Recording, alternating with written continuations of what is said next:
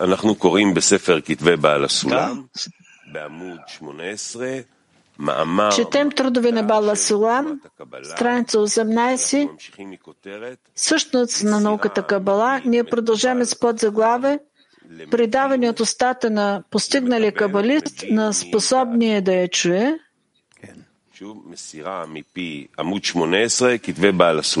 Още веднъж, 18-та страница, трудове на Баал HaSulam, предаване от устата на постигналия кабалист на способния да чуе със своя разум.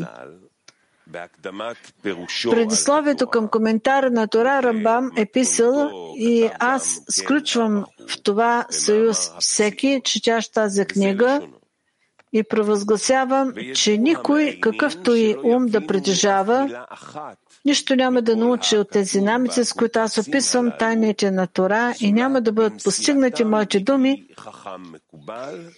иначе, освен от устата на постигналия кабалист, способен да чуе. За същото е писал Рав Хаим Витал в предисловието към дървото на живота, и така са казали мъдреците: не могат да се намират заедно в колесницата, ако той самия не е способен да възприеме чрез своят разум.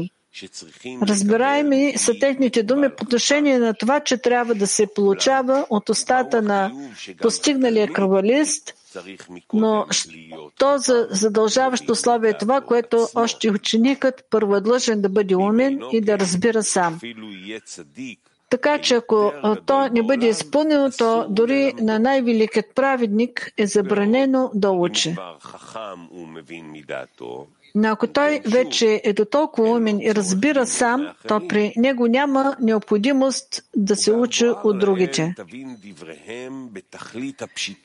И опростено казаното от мъдреците трябва да бъде разбирано така, че всички думи, произнесени на глас от устните, не са в състояние да предадат същността дори на едно духовно понятие от това божествено, което се намира извън времето, пространството и всичко мнимо.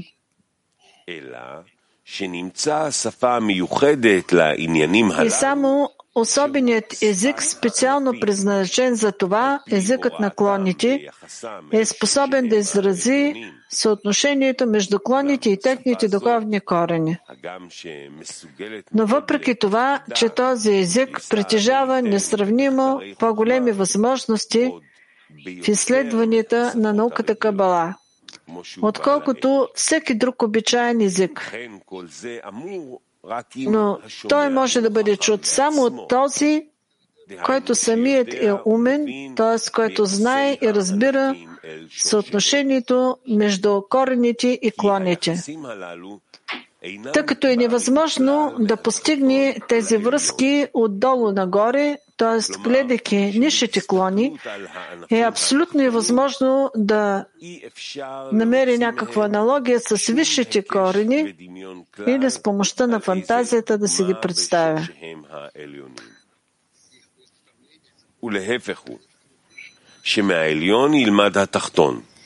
Обратното, нишът се учи от висше, т.е. от начало трябва да бъдат постигнати висшите корени, количеството, на които в духовното е над всяко въображение и се постигат в крайна сметка. И едва след като сам постигне висшите корени, той може, гледайки клоните, усещащи се в нашия свят, напълно да разбере цялото количество и качество на съотношенията между всеки клон и неговия корен във висшия свят.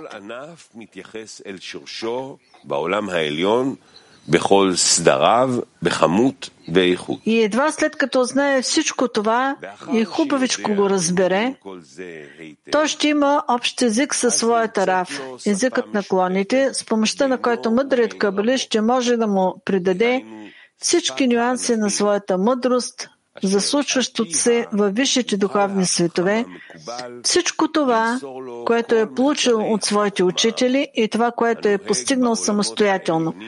тъй като сега те имат общ и за двамата език. И те се разбират един с друг.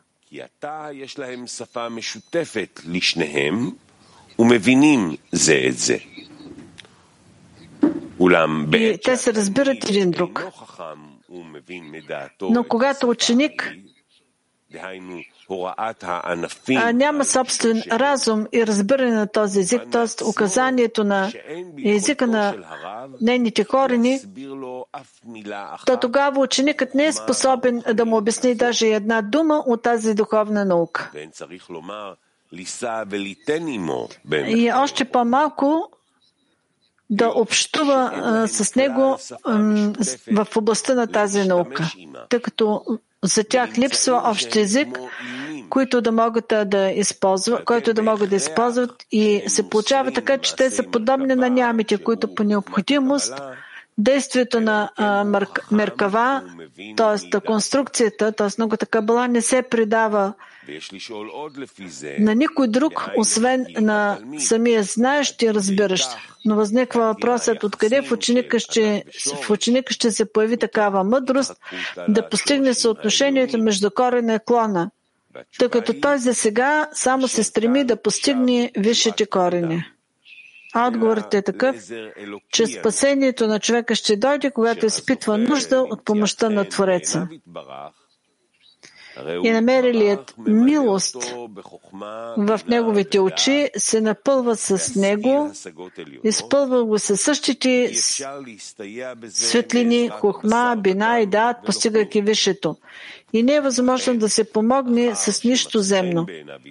Само след като се е удостоил с милостта на Твореца и висшето постижение, може да дойде и да получи безкрайната мъдрост на Кабала от устата на знаещия кабалист, тъй като сега те имат общ език и по никакъв друг начин.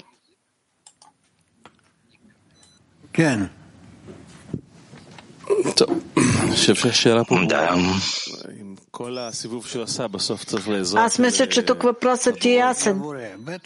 Ако е необходима тук само помощ от Твореца. Разбира се, ако Твореца не помогне. Но тогава как изобщо можеш да учиш който и да било? Не. Това, че ти се учиш, ти не го обучаваш за науката Кабала, ти го обучаваш към някаква подготовка. За това, че ако у човека действително има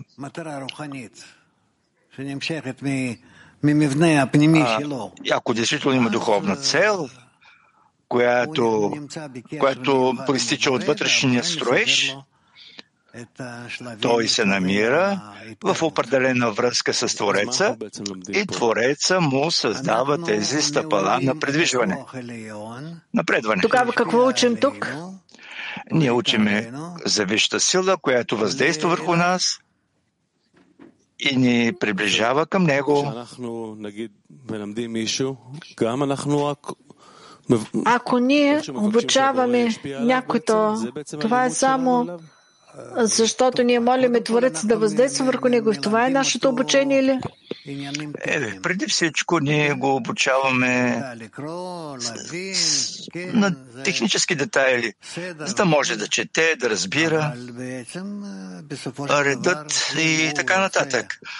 Но той в края на краищата, ако той иска действително да напредне в духовното, той е задължен да достигне до състояние, когато той пробужда Твореца да му помогне. Тоест, по принцип, това води до потребност и необходимост за връзка с висшата сила с Твореца във всеки един човек, нали? Да. Ако той се удостоява с това. А тези, които не са се удостоили? Не са се удостоили, продължават кръгооборотите. Кен.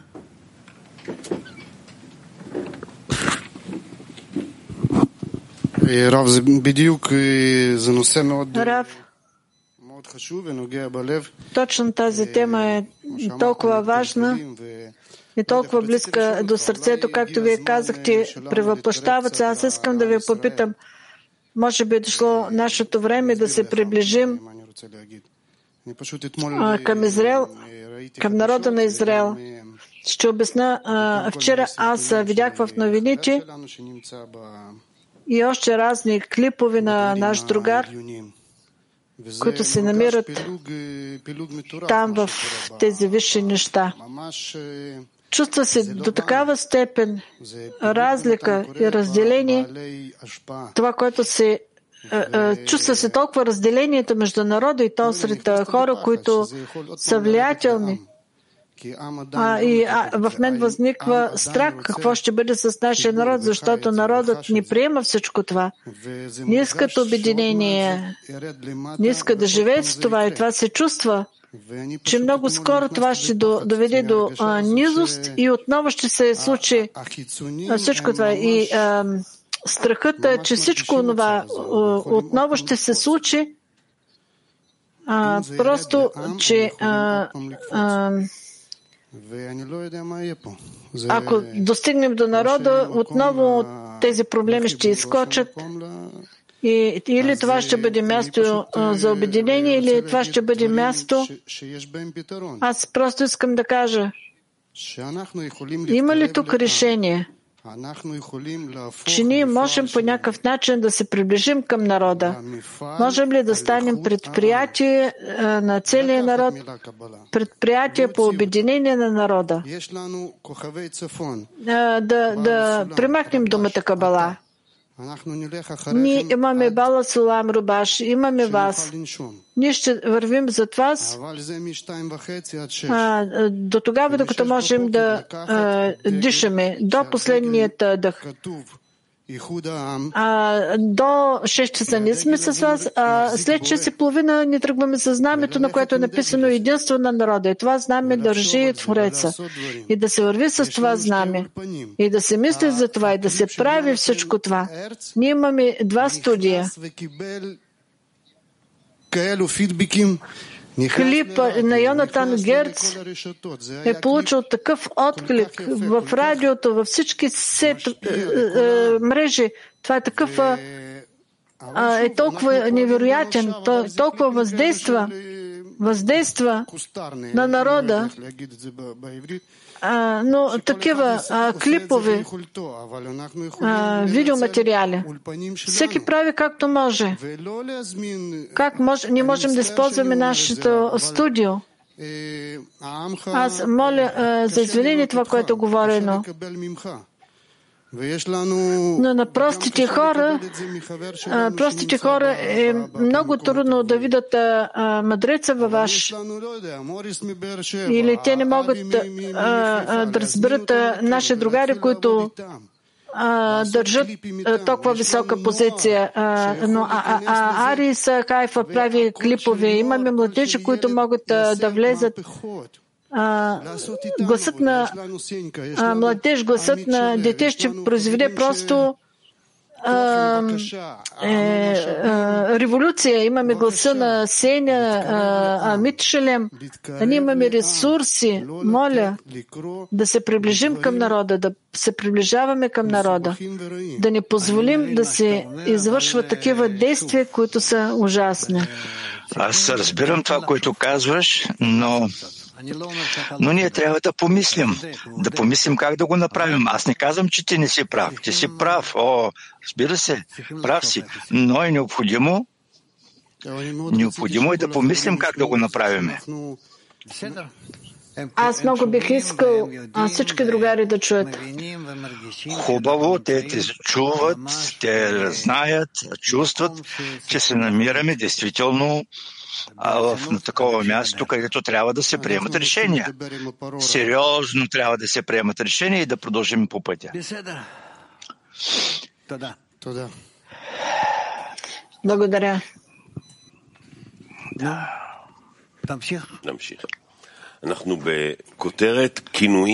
Продължаваме. Под заглавие названия, чужди на духовността на човека. Вземайки под внимание по-горе казаното, трябва да се разбере защо в кабалистичните книги понякога се срещат термин, название, съвършенно чужди на духовността на човека и най-често се повтарят в книги, явяващи се основи в Кабала. Това са книгата Зоар, Тикуним, трудовете на Ари. И това е много странно, защото мъдреците са използвали такива ниски термини, низмени понятия за изразяване на такива възвисени и свети идеи. Но след като придобиеш знание, приведени по-горе, става ясно същността на нещата. Тъй като се изяснява, че за обясняване на тази наука е съвършено невъзможно да се възползваш от някакъв друг език на света, освен особения език на клоните, който е предназначен специално за това и съответства на своите висши корени. И затова от само себе си се разбира, че е невъзможно да се откажеш от който и да е било клон или неговото проявление заради ниското му ниво и да не го използваш за описване на връзките в Кабала, защото не съществува в нашия свят друг клон, който може да бъде взет вместо него. Подобно на това, както няма две власинки, хранещи се от един корен, така няма и при нас два клона, отнасящи се до един корен. И ако се откажа от използването на което и да е название, аз не само ще загубя съответстващото му понятие от висшия духовен свят, тъй като няма повече никаква дума, способна да я замени при описването на този корен, но и ще нанесе ущърб на науката като цяло. Нали по този начин отпада едно звено от общата верига на науката, а то се явява свързващо звено.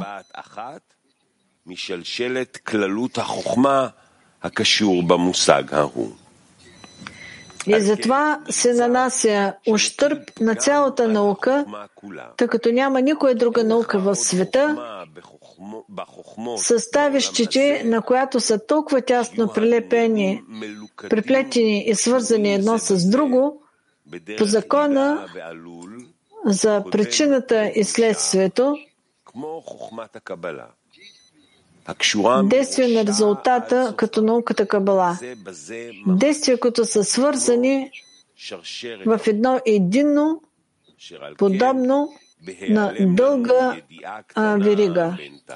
И затова при изчезването и на най-малкото знание ще се загуби ясността на цялата наука, тъй като всички нейни елементи са здраво свързани едно с друго в действителност, обединявайки се в едно цяло. И не трябва сега да предизвиква очудване използването на несъответстващите названия, тъй като няма свобода при техният избор и не трябва да се променя доброто на лошо и лошото на по-добро. А трябва винаги точно в съответствие с необходимостта да се избират клони или явления, сочещи към техните висши корени в такава степен, която е необходима за работа. И сме длъжни да дадем подробно тълкуване, формирайки точно определение, което е достатъчно за разбиране от изучаващите. Да, всичко. Това е всичко.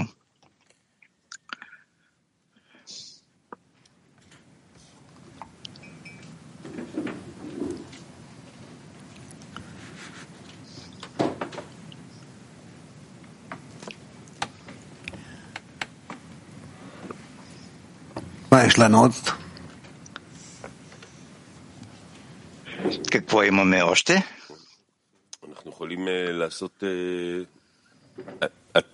אנחנו נהיה מוכנים ב5:30 לרדת לסעודה, אז אולי אפשר לעשות איזושהי סדנת סיכום, שהחברים יעשו סדנה? שידברו ביניהם. כן. בבקשה. Да поговорим помежду си, моля. Само в продължение на това, за което говорихме, разпространението, да се приближим до народа, ние искаме да напомним и да разкажем, че нашата организация действа днес за това, за да може да направи разпространение чрез събития, мероприятия. Ние каним хора, най-широката публика на наше мероприятие. От цял Израел ние имаме място, където може да се дойде, да се присъединят хора, да се приближат, да почувстват единството и да прочувстват всички тези ценности, които ние предаваме от Баал HaSulam в най-прост вид, така че всеки един човек да може да се присъедини. Тоест в следващия четвъртък, 15 февруари в 6 часа вечерта, тук в центъра, в Петах Тиква, ще има голямо мероприятие, в което ще има много качествен контент. Това се нарича така. Всички ние сме един народ. Особено сега, след 7 октомври, ние чувстваме и виждаме до каква степен единството на народа е важно и необходимо. И затова сме планирали такова мероприятие. Ние каним всички наши другари. Моля, поканете вашите приятели, роднини, за да могат да се запознаят с всичко това, което ние изучаваме. Baal HaSulam, Рабаш, Рана. И това ще бъде в четвъртък. Може би да направим секунд, обобщение за 2 минути, обобщение на урока. Нека да го направим десятка. Обобщение. Аз съм още в думите на Рав. Какъв е смисъла на живота и целта на живота, за да можеш да тласнеш другарите към напредък след такива думи? На мен не ми се отдава да видя нещо друго.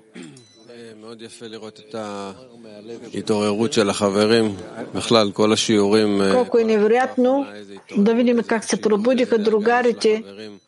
Напоследък каква важност, каква грижа има в другарите, вълнение и тревога, което през цялото време се изразява всеки път по различен начин.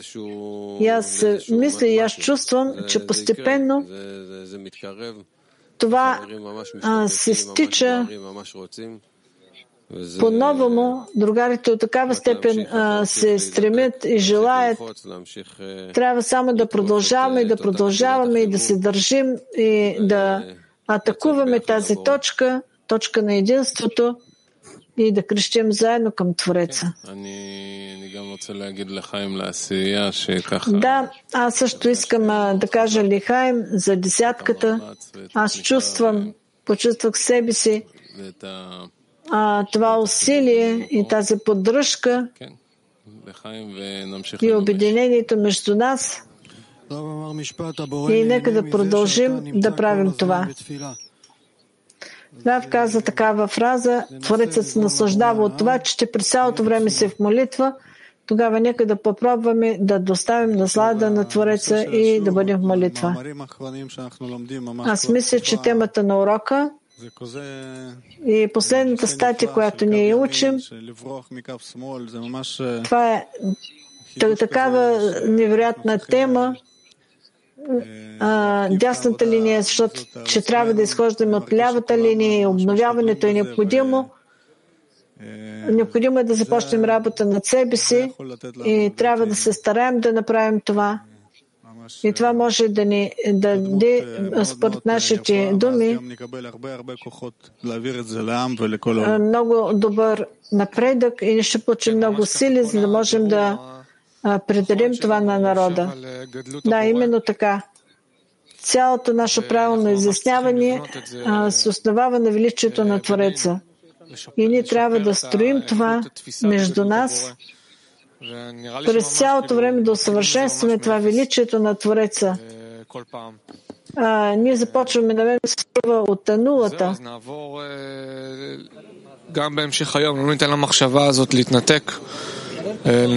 Продължение на деня да ни позволи да се отървеме от материалните задължения и да дойдем на урок с много по-съвършени.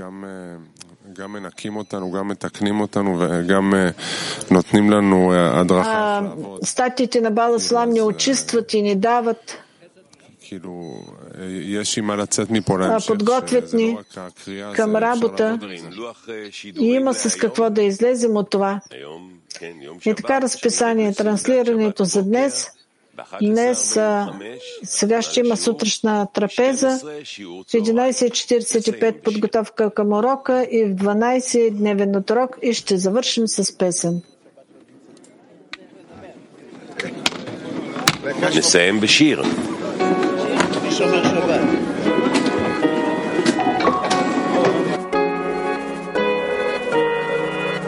Lost in a sea of empty pleasure, then racing after plastic treasure. Now something's calling through the pieces of the heart. There's something more, there's something better. And the light's gonna shine through darkness, and the heart's gonna beat as one. We rise higher, higher, higher, higher, higher, higher. Forever trying to find a reason, what to hold on to and believe in. Open the heart and find the space to come to life. We close our eyes and start breathing, and the light's gonna shine through darkness, and the heart's gonna beat as one. We rise higher, higher, higher, higher, higher, higher.